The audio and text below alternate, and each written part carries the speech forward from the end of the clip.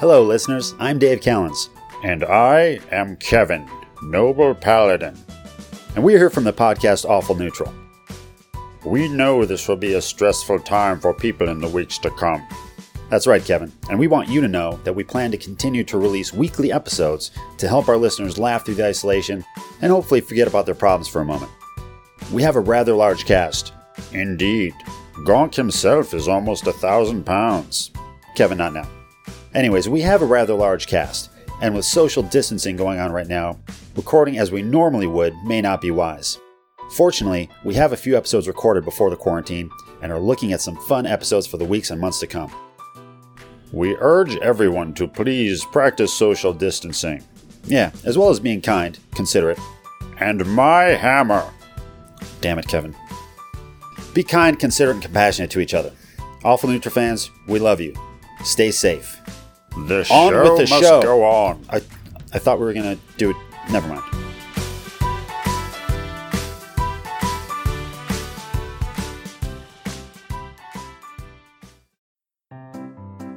Hi, Lothario de la Pulga here.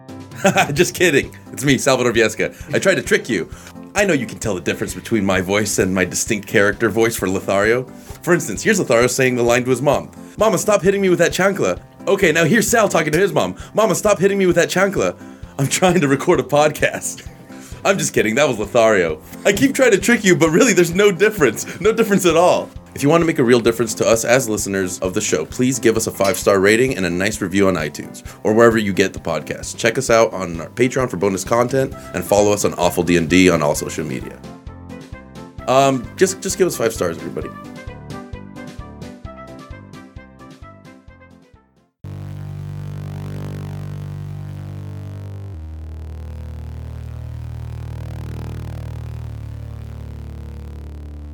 Welcome, foolish mortals, to Awful Neutral.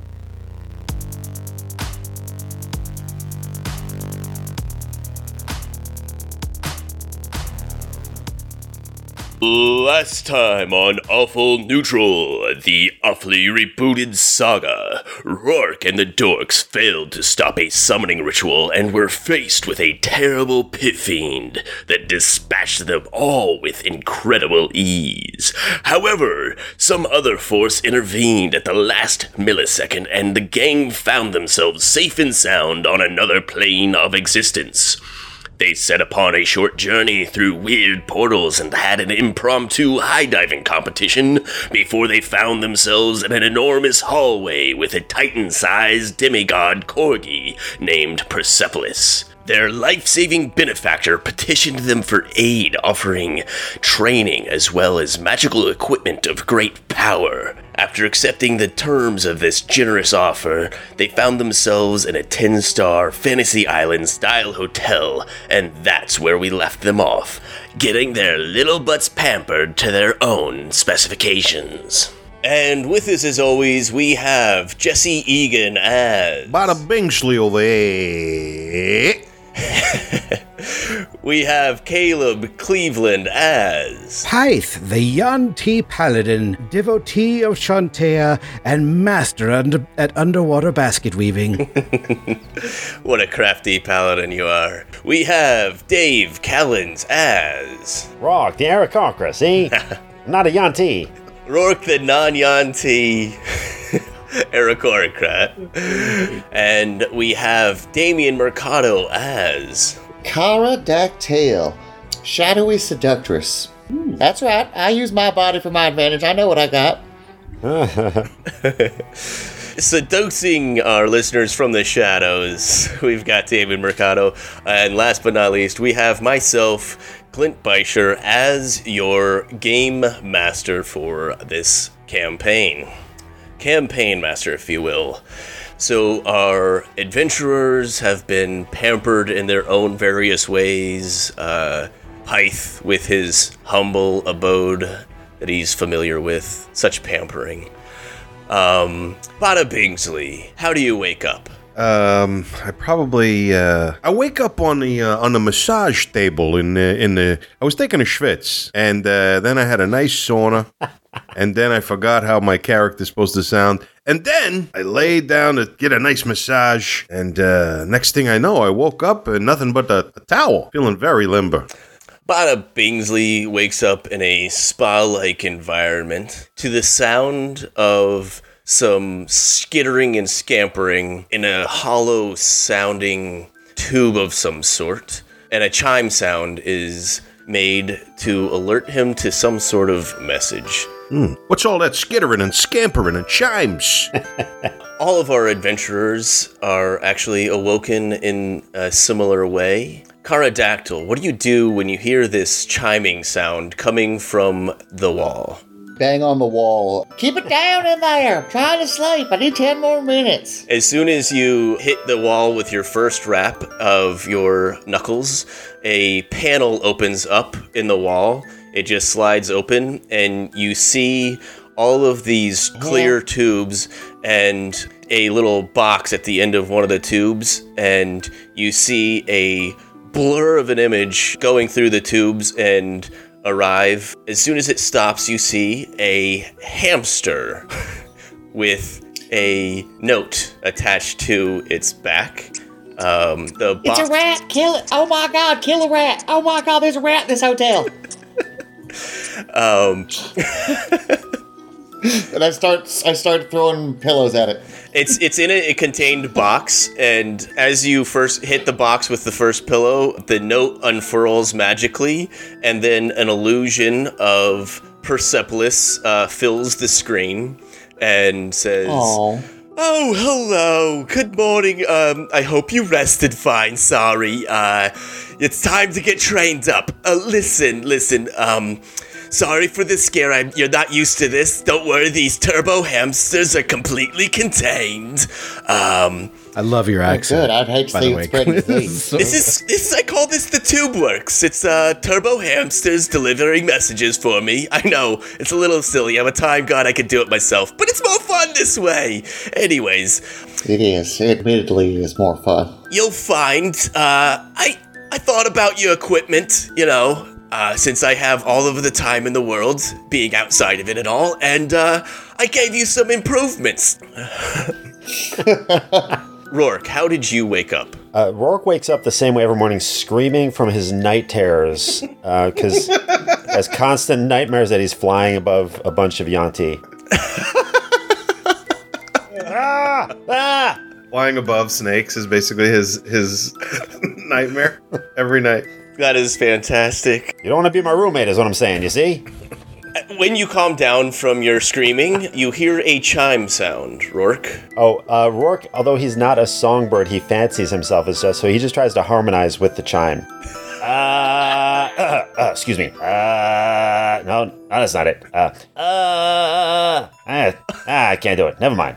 On your third attempt, the hatch opens for your console, your TubeWorks console. You see a similar message arrive, and in fact, it's the same exact message, even though it may or may not exactly fit your circumstance. And you as well see that your equipment is much improved from yesterday. Bada Bingsley, back to you. How do you react to this chiming sound? I say, "Oh, there's chimes going on over here. What's the story? Can I open the door?" Or I get up off the massage table and look around for the source of the chime and look for this hamster message. When you get up off of your massage table, it actually flips up and reveals a console underneath of it, and it is this TubeWorks assembly. And you see the turbo hamster scurry into the tube in a blur. How do you react? Oh, this gerbil's bringing me notes. I take the note off the hamster and read it and try to feed the hamster. When you open up the box to be able to reach into the hamster, the turbo hamster scurries off in a flurry, but the note pops off of its back and floats down and creates the illusion of Persepolis, letting you know that your equipment has been improved and an extra add-on for you says, "Oh, and Bada Bingsley, there's a special way to get the most out of that instrument I gave you. You gotta jam on it for an hour, okay? And after jamming on it for an hour, you can totally, do more stuff with it than the basic, addition to your spellcasting and stuff. It's great. You'll love it. Oh man, so I'm fascinated by that message, so I definitely look through the equipment to see what this instrument is. Can we edit in 1 hour of smooth jazz that's him practicing jamming Yes, on? I would like just Kenny G for an hour, if we could just all listen to that, and we'll be right back. You hear banging on the wall. Pterodactyl's telling you to shut the fuck up. I'm trying to sleep, goddammit, shut the fuck up. Yeah, somehow with these interdimensional private rooms, you still have a thin wall in between. I know that saxophone coming from seemingly nowhere off in the distance anywhere. Bada Bingsley, go ahead and roll a performance check. Okay, all right. I rolled a 6. Oh no, I rolled a 9 in performance. That's with a +5. My God, I rolled badly. I mean, that means I rolled a 4. Hey, you're not a morning person. I suck. I wouldn't have been telling you to shut the hell up if you were playing good. Man, You know what, Bada? You should have proficiency in performance. you would think, right? Okay, so I rolled an 11 in performance. Not too great. You're better than an average person. But just barely. You just woke up. You're jamming on it. That's for the first half hour. 30 minutes. Starting to connect with you. Go ahead and roll another performance check at advantage. So, rolled second time at advantage, I rolled a 22.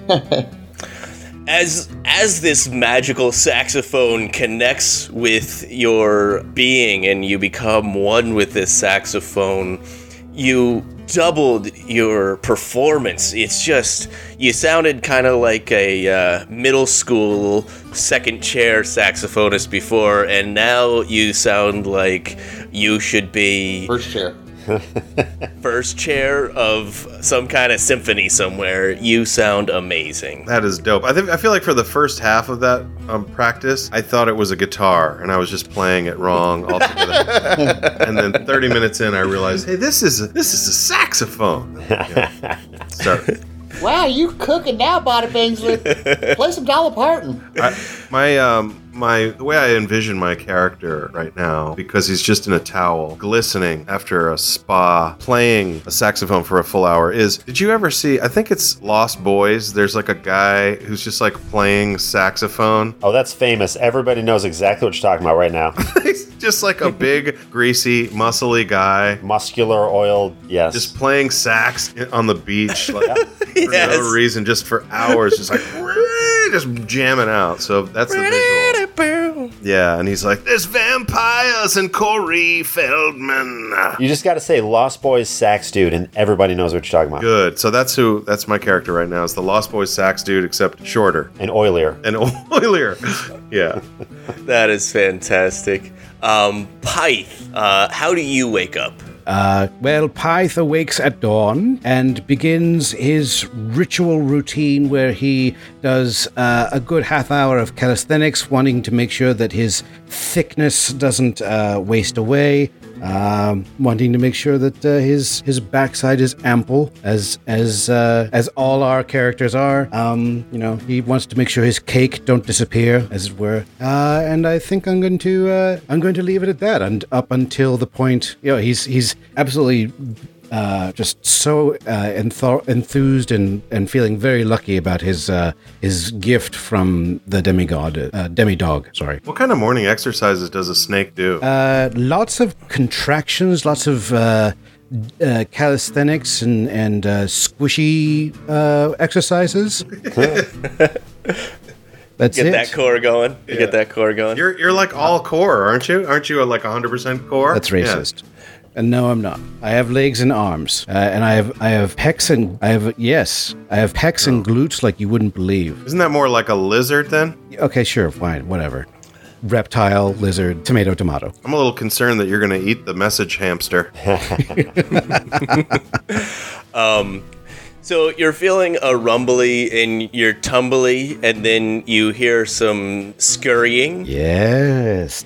and a chime. Hello, breakfast. You hear it from where you have your very humble desk. What do you do? Okay, you got it. I approach the desk to investigate. After I hear the rather delicious sounding scurrying going on beneath it. Yes. The desktop folds up and back, and if there's any like pencils or papers on it, they just stay absolutely in place as it hinges back and reveals this network of clear tubes and a blur of a rodent ends up in a little clear box. Do we think it's the same rodent? Like coming into every room? I'm just questioning, sort of off topic, but what do you guys think? Do we think, like, does he look really tired by the time he gets to Caleb? You're suggesting that it might be Speedy Gonzalez. Is that what you're saying? Yeah. All right, I'm down for that. Okay, sorry. That's a really good question. Okay, so at first I'm like, oh, my writing implements, but then I'm like, ooh, furry little snack, delicious. As soon as the hamster appears, I'm going to attempt to snack on him. I'm gonna pop him in my yummy little mouth. That's what I'm gonna do. Knew he was going to do that. Roll for it. Come on. Rourke wanted to go for it too. Snake's better though. This would be, they are tiny and in a clear box, and they are incredibly fast. Go ahead and give a sleight of hand roll at disadvantage. Done. Ooh. Yeah. Too bad he can't keep that one. You just rolled a natural 20 and a 6. Oh shit. I rolled a natural 20 and a 6. Unfortunately, it would take quite a feat to grab one of these guys. They are insanely fast. You're Wile E. Coyote, they're the Roadrunner. The same way as when Bada Bingsley, but less nefariously, tried to grab the rodent. The note flutters off, you catch it, and then another note gets delivered super fast and lands in your hand before the other note, and it says, "Fuck you!" This is the best. And then that note disappears, and you are left with the message from Persepolis. Yeah. At the end of your message from Persepolis, you get an auditory message as well that says, "Well, hello, Pyth. Thank you for your great service to this wonderful cause of Persepolis. You have been rewarded Shantaea's defense." You've also been granted a golden ticket allowing you to tour the chocolate factory.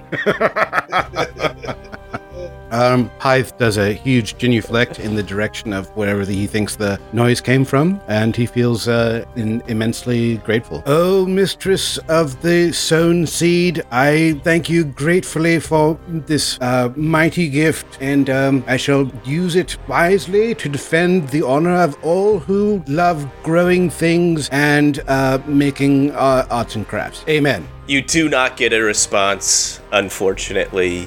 It's like it was a recording of some sort. That figures. You do, however, see that you have a legendary set of armor. Well, it's Shantaea's armor. It is Potato sack with holes cut in it. No, it's magnificent and woven. But way more holes than the person has limbs. No. Actually, it is wicker. It is a magnificent mastercraft wicker. So much wicker. So itchy. Oh my god. That's a lot of wicker. Yes, it is woven. It is basically the armor of invulnerability. Wow. Which is a fantastic armor. Go ahead and read the description of what this armor can do. It is, I have resistance to non-magical damage while I wear the armor. Additionally, Pyth can use an action to make himself immune to non-magical damage for 10 minutes, or until I no longer wear this magnificent piece of woven plantware. And yes, it is a magnificent breastplate woven, not from any mortal materials, but from the divine grasses upon the plane of Shantae. Yes, by the devotees of underwater basket weaving. By the Green Lady herself. And for 10 minutes, you can become just totally immune to non-magical damage? Yes. Also, if I close the bottom of it, we can use it as a basket, and that's pretty great. Wow. If there's one thing that Shantae knows, it's grass. So I feel like this is a good omen. Guess who's the tank? That's right. That is correct. You've also established that there's a profession in this world called underwater armor weaving. So even though this is, as it were, wicker, the wicker itself is this incredibly tough fiber that you can't bend or stretch or make the slightest deflection in as you put all of your might behind it. This is incredibly, beautifully intricate, crafted armor of arts and crafts. Yes. Soft as a woven basket, but hard as dragon scales. There's puff paint on it, And a couple of, yes, it's like a god's eye on the a back. couple of googly eyes.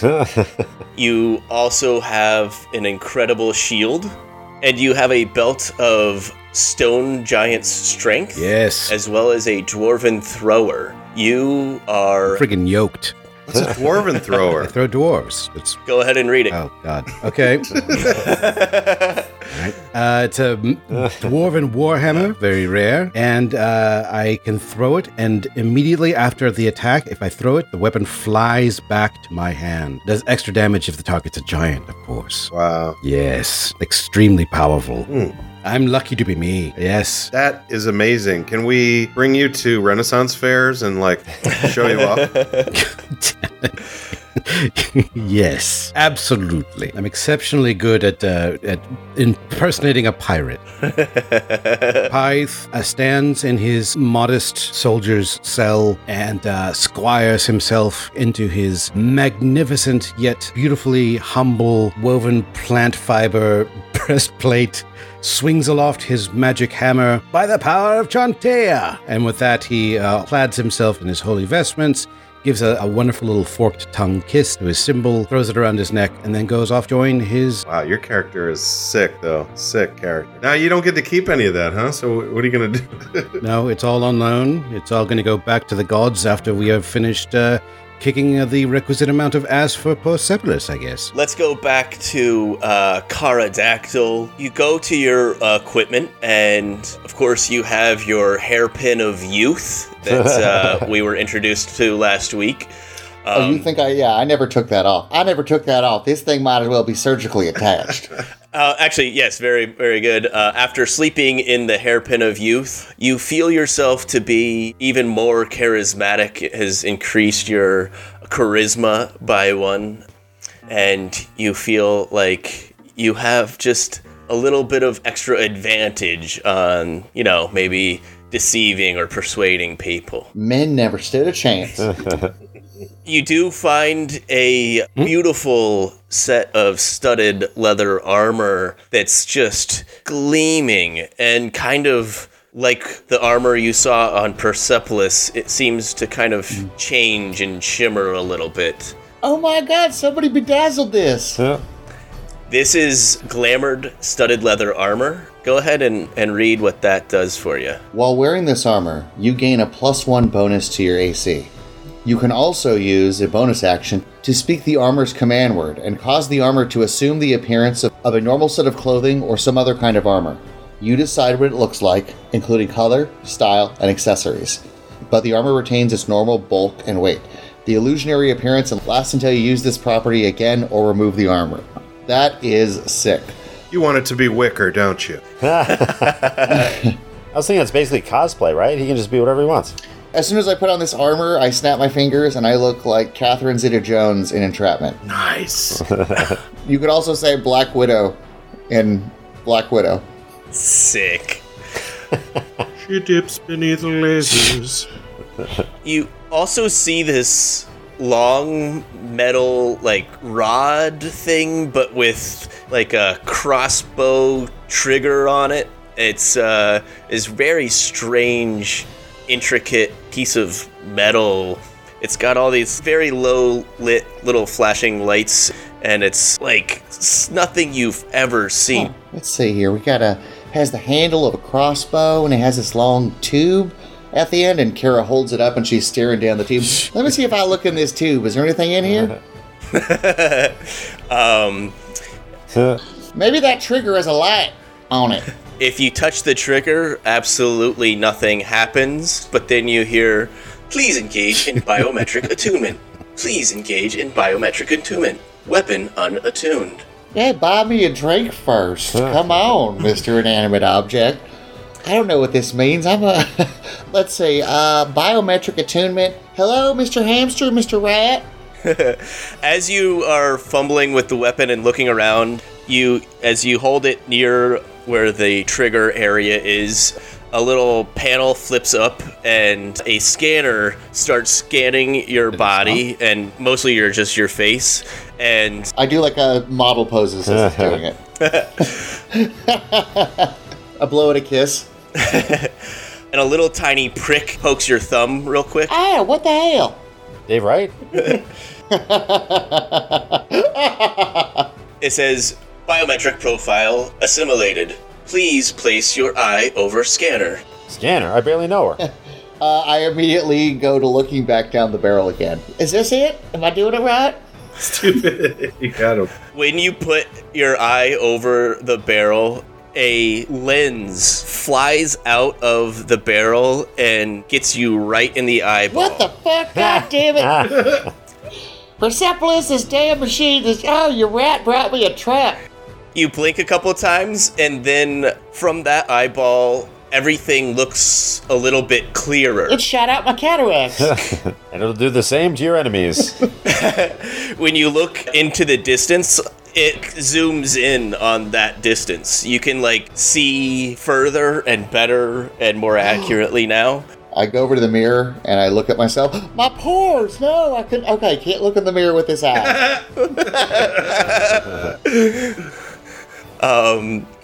For the purposes of this, you now have expertise with this weapon instead of just proficiency. You add twice your proficiency modifier to the use of this weapon. I don't know what this thing does, but must be some sort of CNI cane. All right, so we leave Caradactyl. Bye. That's it. With this lens in your eye and this weapon in your hands. When you look at the weapon, it kind of gives you information. You can see an HUD heads-up display. You can see information about the weapon, and it starts calibrating more and more, and you can start seeing the distances to certain objects when you look through it. What? And you're compelled to pull up the weapon as if it were a strange crossbow and try to use it. This thing is a weapon. All right, hey, Persepolis, send that rat back out here. When you say that, a wall actually shifts, and you see the appearance of rats on targets like a carnival game, scrolling across the booth, across the room. Kara screams and leaves the room. No, I'm joking. She takes a shot. All right, go ahead and roll an attack. I rolled me a 16, and I did 20 piercing damage and possibly 3 sneak damage. As you pull the trigger, you do feel a force against you, and you don't shoot quite as well as you maybe could with a regular weapon that doesn't have such a kickback, but you hear, no sound. It's completely silent, and the rat target is completely obliterated. You dealt 23 damage to it. It was not aware of your presence, so you did get to sneak on it. In fact, it shoots so quietly that when you pull the trigger, it says shh. Woo! I don't know what this thing is, but you could pry it from my cold dead hands. I suddenly don't want to give this thing up for the world. Finally, Rourke, let's take a look at what you got. You've received this message, you're feeling a little bit hungry. On your way out, getting your equipment, you see a very nice set of studded leather armor, which is studded leather +2. You see a second stone, which is actually an ion stone. In your message, you are given the information that if you toss this stone in the air, it orbits around your head, and it will give you a +2 to your dexterity score. I like to picture that it orbits around my head like in the cartoons when someone gets hit with a hammer and the little bird goes around. That's how it kind of Yes. does it. It is exactly what happens, in fact. So, you have this stone which you are able to toss up and have orbit your head to give you a magical increase to your dexterity. And you have the most fantastic, sharp, crazy scimitar you've ever seen. And this, as well as a whip. It looks like it's a strand of tough sinew and fiber. Gross. Yeah, gross. It looks like a cat threw up a tapeworm in here. What is this? So I grab the scimitar. So as you grab the scimitar, it imbues you with magical strength and... Wow, no, that's stupid. Please leave that. It imbues you with extra ability to attack. This is a Vorpal scimitar. Oh, snap. This weapon, if you crit on an attack roll and a creature has a head which can be removed, it is instantly removed. Dude. Nice. If it is a creature that cannot have its head removed, it does an extra 68 slashing damage. You got a lightsaber, Dave. As you touch this crazy whip, the whip starts connecting to your hand and attaches itself. Oh no, not this again. You try to put it down, but it does not let go. The whip wraps around your wrist and it starts to painfully embed its tendrils into your arm. Oh, I don't like the feel of that. Ouch. However, you gain a +2 bonus to attack and damage rolls with this magic whip. And when you hit a creature with this weapon, it deals an extra 1d6 psychic damage. Nice. If you roll a natural 20 for the attack roll, the target is stunned until the end of its next turn. Okay, nerd question about the whip. Yes. Does it embed in the palm side of my wrist like Spider-Man's web shooter, or on the back of my wrist like Constrictor, Captain America's snake enemy, like his whips? Thought you were going to go Omega Red. Sorry. What do you prefer? I kind of like the Constrictor back of the hand. That's what it does. It wraps around your wrist and then crawls into the back of your hand.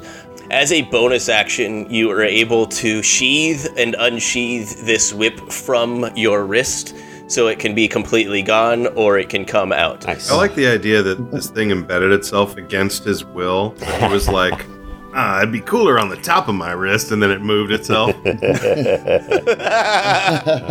When you first described this whip, I was like, this thing sounds gross. And then everything you've said about it has made it more gross and more gross. Totally.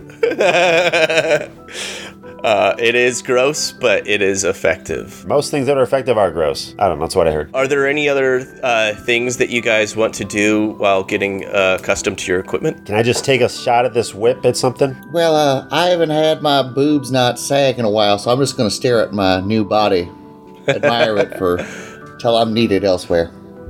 Yeah, and I mean, there's not much more I need to do except for continue to play naked in the spa loudly. Maybe even open up a balcony window or something and try to play it out to the You world. hear a banging coming on the wall. Play 9 to 5. Yeah, I play some. Is that Dolly Parton? I play some of that action, and I do a medley, like a Bill Clinton saxophone kind of. I don't know. You can cut that. He's earned my vote. Bada Bingsley, he ignores the rest of his equipment as he's playing in the nude with his new favorite toy. Yeah. And with the saxophone. When a knock on his door happens. That's a fan art I want, by the way. A tiny naked minotaur playing saxophone. Yeah. Bada Bingsley, you hear a knock on your door. Oh, who's knocking on my door over here? I stopped playing briefly. Just brief. In fact, I continue to play, but just sort of lower. Just kind of tooting away like, this is my like going to the door music. Go with the door. What you want? I'm at the spa. And then I open the door and see who's bugging me during my music time. It is the very tall, beefy Minotaur from the other day, and he, again, reacts to you very sheepishly and says... He's looking at Bada Bingsley naked, by the way. That's the point. He answered that he didn't say he put anything on. Yes. No. In fact, I had a towel, but I dropped that. So sorry to bother you. It's just, well... We have food prepared for you, and Persepolis said that you guys should be well fed before training happens, and I hate to rush you. Your music's beautiful, but Yeah, I continue playing during this whole thing. you should probably get the rest of your equipment on before heading out. Sorry, I'll leave now. I'm just so captivated by this beautiful instrument. Yeah, I'll be right down to get some grub. You give me a second here. I'm gonna throw on some skivvies, maybe check out the rest of this gear. I'll be right down there. I'm sorry I didn't hear you. I was playing the whole time. Yeah. I'm just playing sax solos super loudly. Yeah. I can't hear you. Yeah, so, his other stuff, it looks like, is elven chainmail armor, and which is nice. A little chainmail shirt. Looks very like the Hobbit kind of thing. And a wand of fireballs, which is pretty amazing. And the most exciting thing, besides the saxophone, is a wondrous item known as winged boots. And they look like cowboy boots, with which is pretty funny. And when you wear these boots, you have a flying speed equal to your walking speed. You can use the boots to fly for up to 4 hours, all at once or in several shorter flights, each one using a minimum of 1 minute from the duration. If you're flying when the duration expires, you descend at a rate of 30 feet per round until you land. The boots regain 2 hours of flying capability for every 12 hours they aren't in use. Oh, good, so they can recharge. Yes, absolutely. Well, that's fantastic. So now I can fly and play sax in the air. Naked. If possible, or with a shirt on. I have an elven chainmail shirt. So the boots have little ankle wings? Yeah, they do. They do have wings. Bada Bingsley's already gotten the in-game content.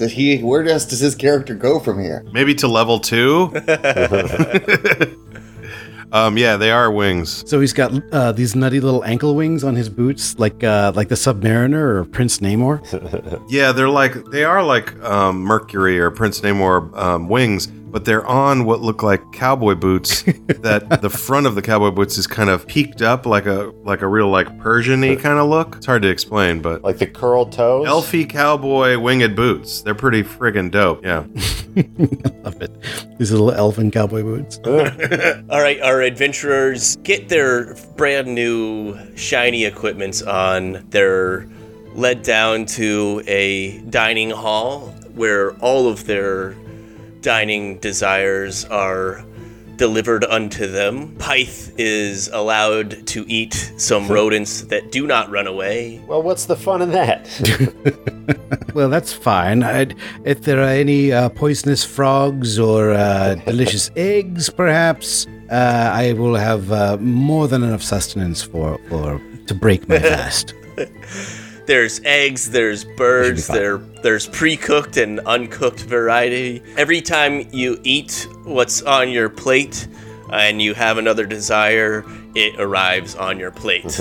Rourke is able to eat his favorite food of... Big bowl of cottage cheese. Birds love cottage cheese. Always have. Yeah, why not? Of a big bowl of cottage cheese. He mows down. That's disgusting. I think Bada Bingley is just offended by the dairy aspect of it.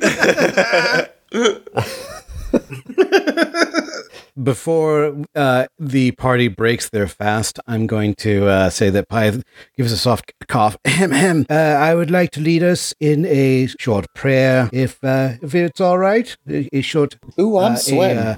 A polite word of thanks towards the gods for our delectable feast. Oh, great Shantae, he says, holding everybody's hands. So do you all join hands then? No, but Rourke is holding Bada Bingsley's hand, and Rourke's whip is just gently caressing Bada's hand as they're... I didn't catch that. You're caressing what with your whip now? Your hand. Oh. Thank you. Thank you greatly for our blessed repast, for letting us break our fast this morn on delectable sweetmeats, poisonous toads, and eggs. Or ass if you're the Alex Jones pit fiend. Eating neighbors' asses is what made the frogs gay, as I understand it. That's your science. As well as unfortunately, no speedy hamsters. It will fuel our fight against injustice and allow us to show evil the fault of their ways through lots of smashing, cutting, jabbing, and at least just a little bit of underwater basket weaving. In your name, I declare this feast ready. Hot glue gun. There we go. In Shantae's name, hot glue gun. Fried chicken and mashed potatoes and macaroni and cheese appears on Pterodactyl's plate. I wanted a salad. I don't know what this is doing here. I mean, I'll eat it. You guys bow down, and when you all finish your meals and you stand up to start to go somewhere, the table just gets pulled away and the room starts to change into a training room of sorts. Training dummies pop up. I say, look, I'm gonna need to take a 30-minute rest before going in the pool here. I kind of thought we might be doing a training montage, but I guess it's okay. And you are in this vast training room with very tall ceilings for Bada Bingsley to fly up in, and there's great distances for the fast-flying Rourke to fly forward in, and there's some low-lit rooms off to either side that Pterodactyl could hide in, as well as many different sized training dummies that you could possibly hide behind. And when it comes to Pyth, well, a tanky boy can tank wherever the hell he wants. Wow, look at that. Oh, there goes my scungili. I think I just made up a word. Well, this room is turning into anything we require. How very Hogwartian. I was waiting for that one.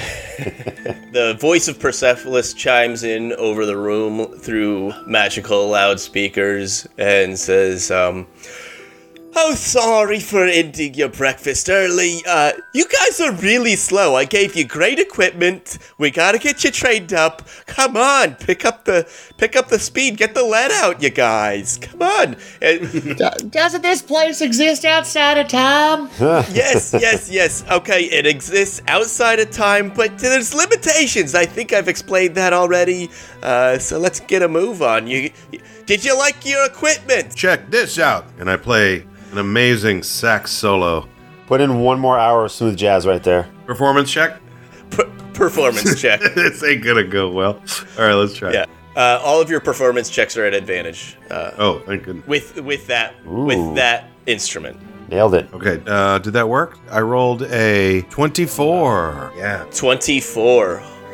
You play a beautiful, beautiful ballad with that sax. Describe the ballad. I wanted to sound kind of like Bruce Springsteen, like the E Street Band. Who's the guy? Clarence Clemens. They used to play with him, and so a real like ripping, you know. Love it. All right. And I'm just ripping it on the sax, like real, like early 80s sort of New Jersey rock. Very E Street Band. I know you said we were taking too long, Persepolis, but after this song, he's rocking it. He is tearing up that saxophone. This song will actually count as 2 castings of Bardic Inspiration. Kara throws her bra at Bada Bingsley. Nice. Bada Bingsley throws it back.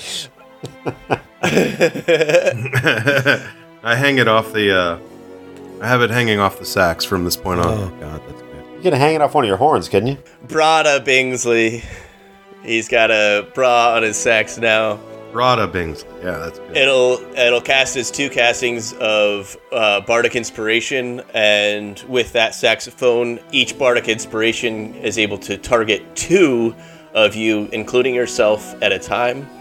And when you use Bardic Inspiration on someone, they gain 5d6 plus 5 temporary hit points. Wow. Okay. It says 8. How did I roll 8 with 5d6? Because you rolled a 3, a 2, and 3 ones. I am the best. Call of Cthulhu. Get me back to Call of Cthulhu, guys.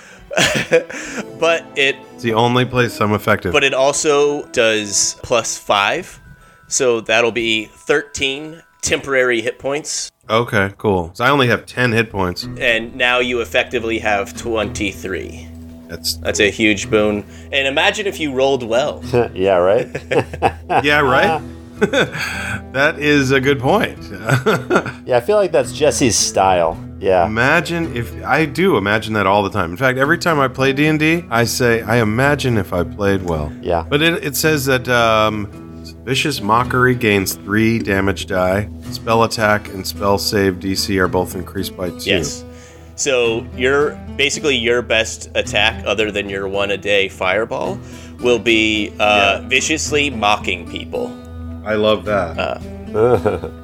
Yeah. So the range of that increases, and all of you get a 1d6 that you can add to an attack or saving throw with that Bardic Inspiration. Yes, I broke your characters for level 1, but remember, this is love how you temporary keep mentioning equipment, that. so you're just going to get to level up real fast. You see, I swear I planned this in advance, a towering 10-foot pile of slithering snakes. Why did it have to be snakes? That's too many friggin' snakes. Doesn't Rourke have a phobia of snakes? I think we all have a phobia of this. Kara just starts shooting with her newfound weapon. Let's go ahead and roll initiatives. Okay. Ooh, Rourke got a 21 for initiative. Bada Bingsley rolls an 11 over 8. Kara rolled an 8. Yes, Pyth rolls a 16. And as you finish the song, a platform in the center of the room raises up with a giant pile of snakes, and they are slithering all over each other. Some of you may have heard of swarms of snakes before. This is 4 times the size of a regular swarm of snakes. Rourke, it is your turn. What do you do?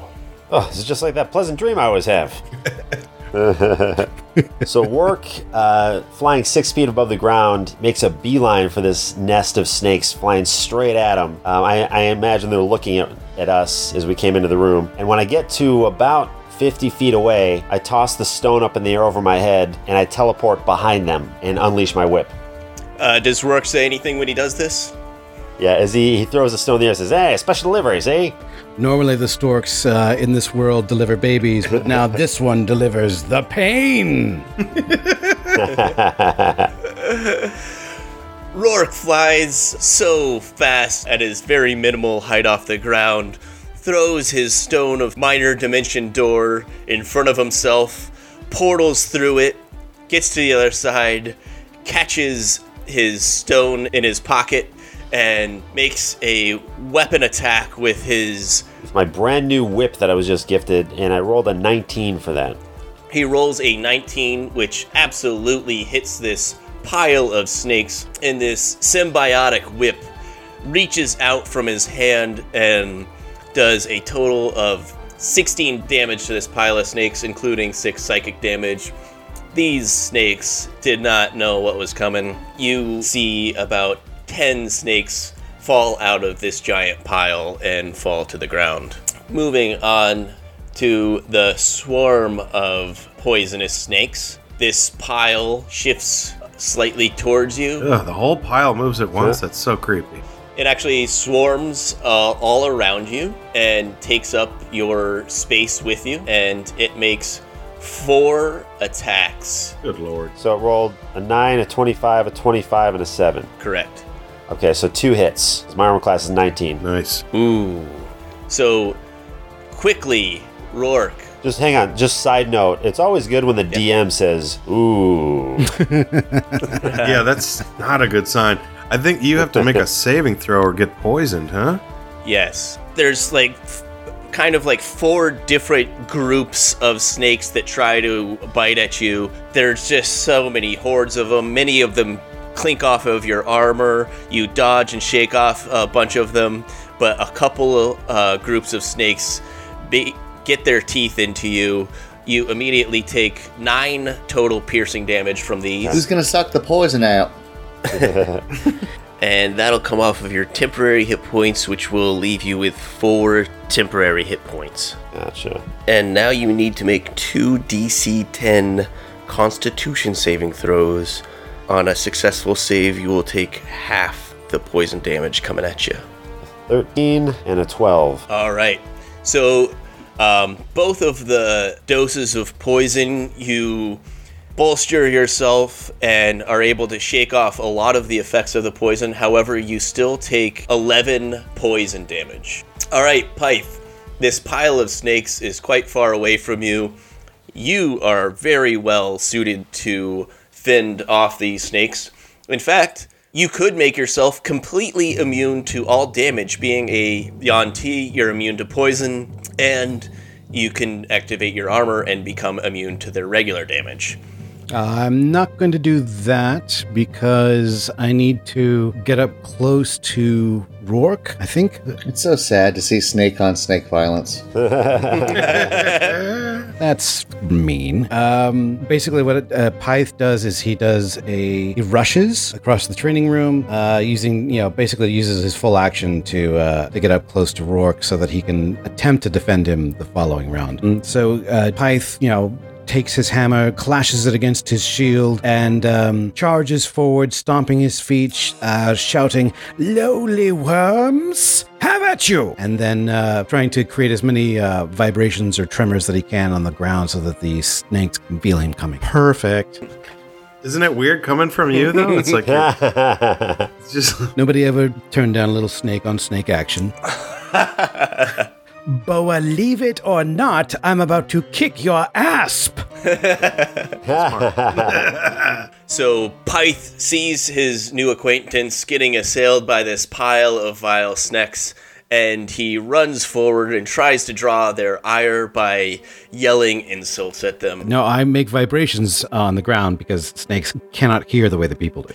Pounding the floor with his heavily armored steps, shaking the floor, drawing their ire with vibrations. Snakes are deaf? Is that true? Yeah. He puts out scents and pheromones. He puts out insults and pheromones. I didn't know that snakes were deaf. Bada Bingsley, you are able to make your actions now. You saw Rourke take quite a bit of damage from these boys. Well, I think I'm just so stunned at the fact that snakes are deaf because they won't be able to enjoy these sweet tunes that I've been playing. Well, Jesse, if you remember that episode of The Simpsons about Whacking Day when when they got Barry White to sing to the snakes using a low bassy tone that vibrated. That's true. So it had to be very bassy in order to... What if I played some Count Basie? Ooh. Well, I would like to lift up into the air with my flying boots and get these tootsies up into the sky, just to get a good vantage point on it, and then belt out. Can I belt out some more bardic inspiration for Rourke while flying? Absolutely. Oh yeah. Okay. Saxophone of Crushing It. I've used 2 charges now, right? Yes, you use 2 charges, but you also have your regular 3 uses of bardic inspiration as well. Oh, that's awesome. Okay. I rolled an 18 on my Saxophone of Crushing It. That's a little better than last time. That is a lot better. With the +5, that's going to be 23 temporary hit points for Rourke. He is effectively healthier than he was before he flew up there. Nice. And you're able to choose one more target to replace their hit points with. Okay. So the next target, I guess... Well, the other fellow there's impervious, right? He can't be hurt. You do not maybe know that yet. It's up to you. Oh, okay. Give it to the snakes. Give it to the snake. That's really because nobody else has been damaged. Can I do that to Pterodactyl? I ain't going to be close to him, Sugar. Don't worry about me. You're not going to be close to him? Kara's going to run the other way. But don't worry about that. Do what your character wants to do. I fly up into the air with my tiny little winged cowboy boots, and Which none of you have seen him fly before. Yeah. Hey, this guy's been holding out on us. Holy shit, we got 2 flyers in the group now. And as I lift off the ground, I belt out another sweet sax solo for my Saxophone of Crushing It, and cast this bardic inspiration to replace some temporary hit points for Pterodactyl over there. I'm like, hey, my lady, how could I let you not have these extra hit points over here? And oh, you are too good. I'm feeling damn immortal. Thank you, Bada Bingsley. You my favorite Minotaur. Oh yes, and of course, initially I want to heal up Rourke, who is taking all the damage. So I want to get him those 18 hit points, and then the other temporary hit points I want to send over to Kara. Very good. So as you're playing it, me and Rourke know that you're playing it for us. Like you're like dedicating this to us. Dedication, I love it. I am dedicated. In fact, and I want to play Baker Street by Jerry Rafferty. I just had to Google terrible saxophone song. But I want to belt that out real loud, however that goes, and then and send that bardic inspiration as I fly through the skies or through the temple, wherever we're in, the dining hall. Very good. And finally, you actually also have an action still. Okay, can I cast a spell? You can. So I have the spell Fairy Fire, which it casts a 20-foot cube that outlines an area, and any creature within there, if they fail a dexterity saving throw, they are affected. And then those creatures, any attack roll against them has advantage. Yep. And you're able to form it in a way that it would only hit the group of snakes, and would effectively hit that whole group of snakes. Yeah, so that's what I'd like to do. I'd like to try to switch over to casting Fairy Fire. Now, is that something I cast through the saxophone also, or yes? Is that your saxophone is a spellcasting focus for your? I love it. So I just kind of slightly alter that song and sing, blow some notes about Fairy Fire. I'll cast that now and see what that does. Absolutely. And your new spell DC is 17. So this group of snakes is going to have to roll a 17 or higher to avoid being fired by fairies. Cool. Bunch of fairies fly up to these snakes and say, "You're fired! You see? Well, you're all fired, all you snakes!" Yeah. And these Sad. You're fired. Sad. and these snakes start glowing a dim glow, making it so that it will be easier to target them with attacks. Can I just slightly flavor that second song there real quickly? Yeah. When I switch over to playing Fairy Fire, just looking up other famous saxophone songs, and I recognize this one, Careless Whisper, which is like, I think that's Wham or George Michael. I think that's George Michael. George Michael. So yeah, I want to belt out some Careless Whisper because it's such an amazing sax song, and then really just like highlight all these snakes in a glowing violet light. Very good. Now let's move on to Caradactyl. Holy shit, I could see them snakes. They have that pretty purple light on them. Oh, I'm going to shoot the hell out of them. But wait, should I? I mean, this place is infested with rats. I mean, they kind of are the first line of defense. It's like they say you're not supposed to kill spiders, but you know what? I kill spiders anyway. Hell, I'm shooting them.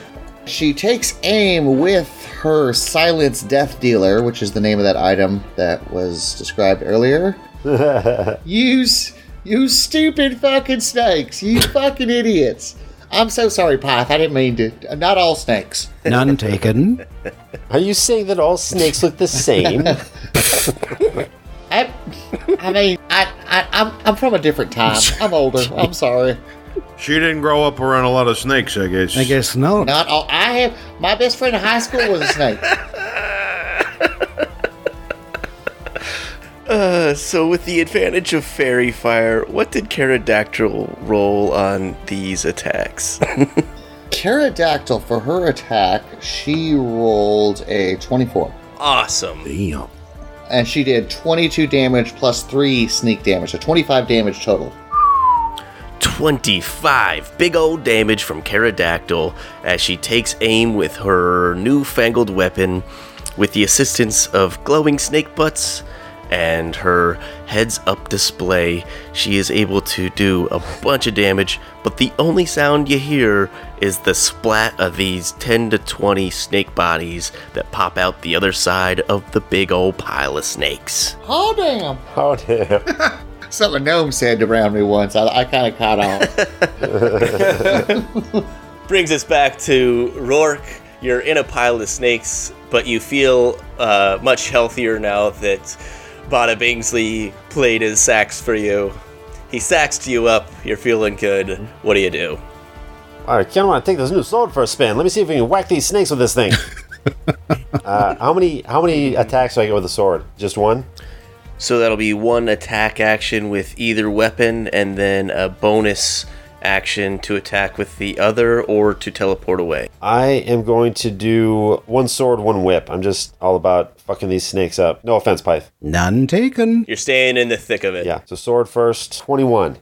21 will hit. You damaged the snakes just a little bit. You rolled minimum damage with that, which is still 9, which is 9 damage is amazing for a level 1 fighter at minimum damage. As a Vorpal Scimitar is amazing for a level 1 fighter. Yeah, right. With the amount of damage we're doing, this is like a pile of anacondas more than anything. This is a 10-foot tall, 10-foot wide pile of snakes. This is a giant pile chock full of snakes. There's hundreds of them. Oh my gosh. Are there any of that size, like from the movie Anaconda with Ice Cube and J-Lo? John Voight. John Voight, I forgot about that. Thanks for tacking John Voight. Fucking John Voight. Can he be one of the snakes? Yes, absolutely. One of the snakes is John Voight now.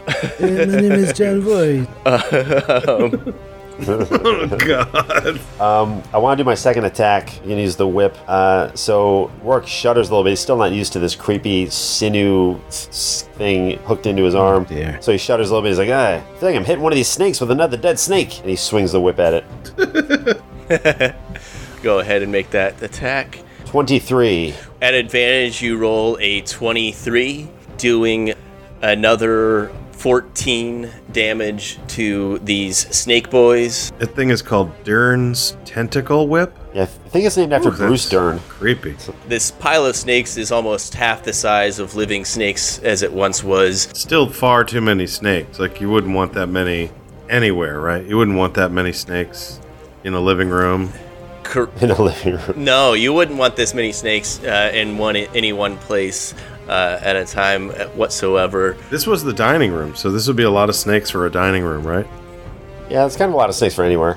Oh, it was the dining room, but like every inch of this place has shifted and flipped over to a completely different place. So what would you call this now, like a rec room? This is straight up a training hall. Romper room? So there's like a bunch of training dummies all around. My point is it's still an unacceptable number of snakes for this room, right? If there's anywhere you want a 10-foot pile of snakes, it's in a room dedicated to training and slaughtering such beings. Or maybe a zoo. Did I, Yeah, or a zoo. Clint, did I kill a snake with a whip? Yes, you killed several snakes with the whip.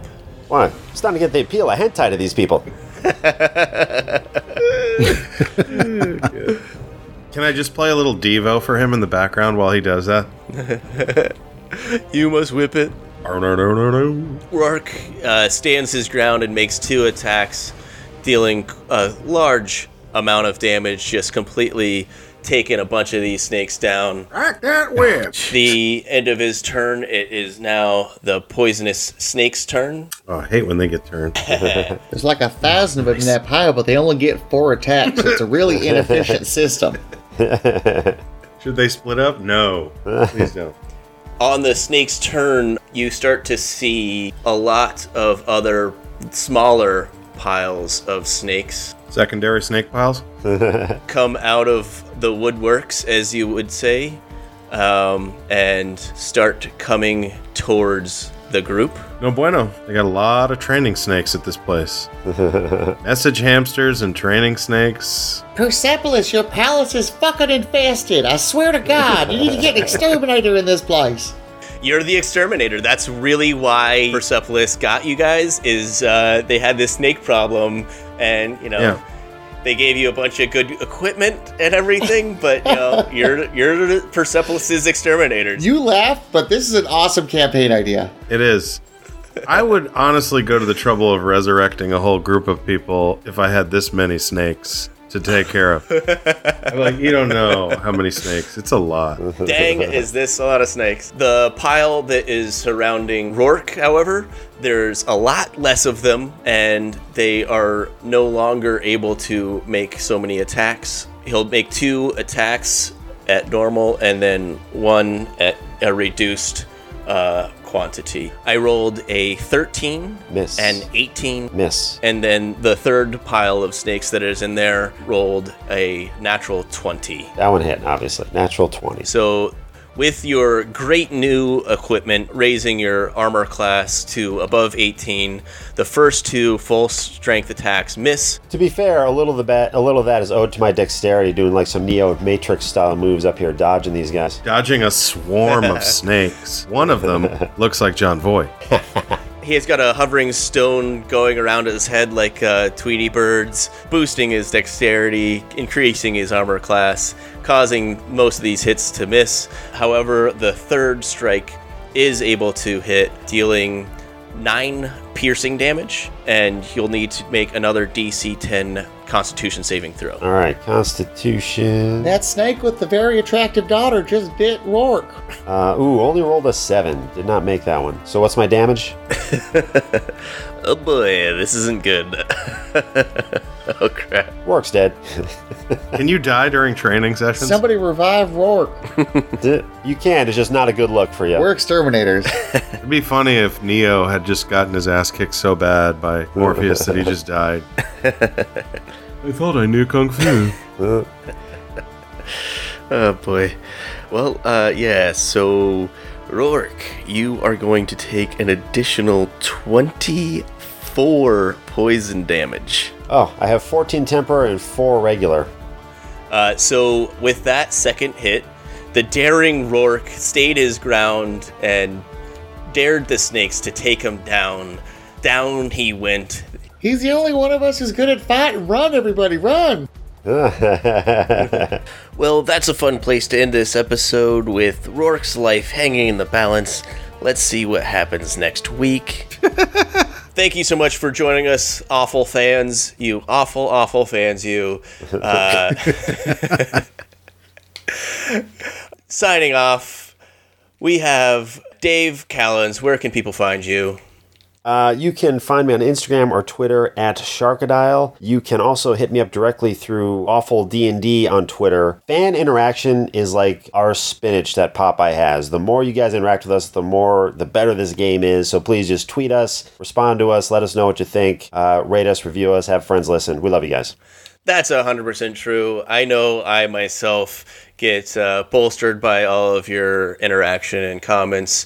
Everything is shared with all of the cast members when you interact with these folks at the front lines, and we all feel the love. Thank you so much. We also have Jesse Egan. Where can people find you? You could find me at Jesse Egan Comedy on all social media. And thanks so much for supporting the show, and check out the latest Chuds Buds for our shout out to all the Patreons out there. And if you haven't already, check out Jesse Egan's comedy on Dry Bar Comedy. It's a great special. Thanks, man. Caleb Cleveland, where can people find you? You can find me at Caleb is Drawing on Twitter, Instagram, and all your other friendly neighborhood social medias. And I just wanted to take a moment, if I may, to mention that there are a number of other avenues where you can find Pyth and Pyth-related media, such as the summer stock production of Pyth of My Heart, or the film about when Pyth tries to escape from terrorists during Christmas. It's called Pyth Hard. Or you could have Lunchtime with Pyth. It's called Pythlands of the Lambs. Or maybe about the horror film I Pyth on Your Grave. How about the old Ramones song, Rock and Roll Pyth School? There's tons of Pyth-related media around you if you just know where to find it. But again, Caleb is Drawing on all your friendly neighborhoods. It's a fun ride. We love listening to your voice. Yep. I'll take it anytime.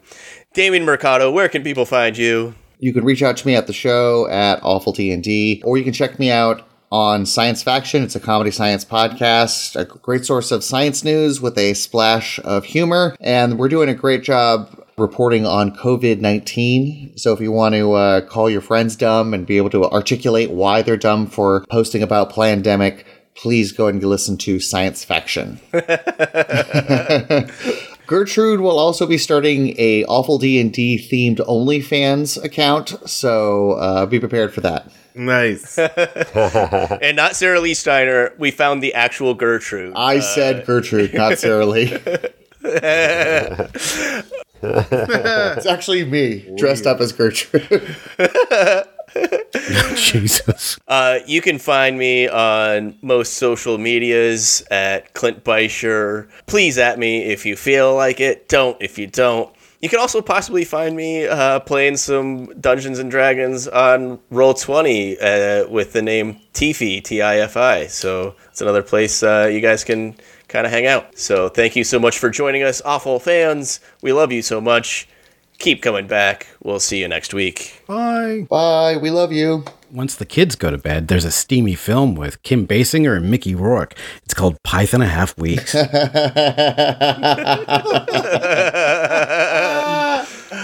Oh, God. If we keep recording, he's going to have 20 more of these.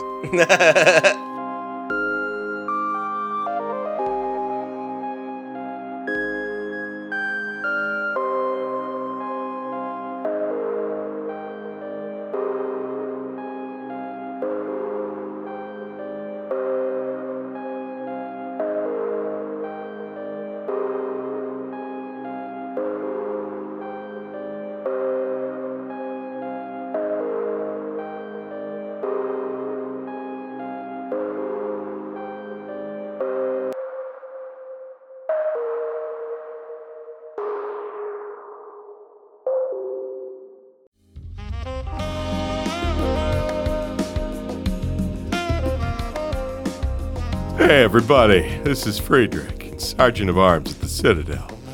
It's lonely work, and if you're like me, you're looking for love. You never know when or where you'll meet the one. For me, it was a weird day. I had just been possessed by an evil blue energy that compelled me to attack the man I was charged with protecting. Just then I saw an angel on an airship burst through the roof and into my heart. Millicent Gill, you're my lady. If you're looking to make a love connection, I recommend Awful Neutral. For the low, low price of a 5-star review on iTunes, we guarantee love. High five! Ah, you missed me. You owe me 5.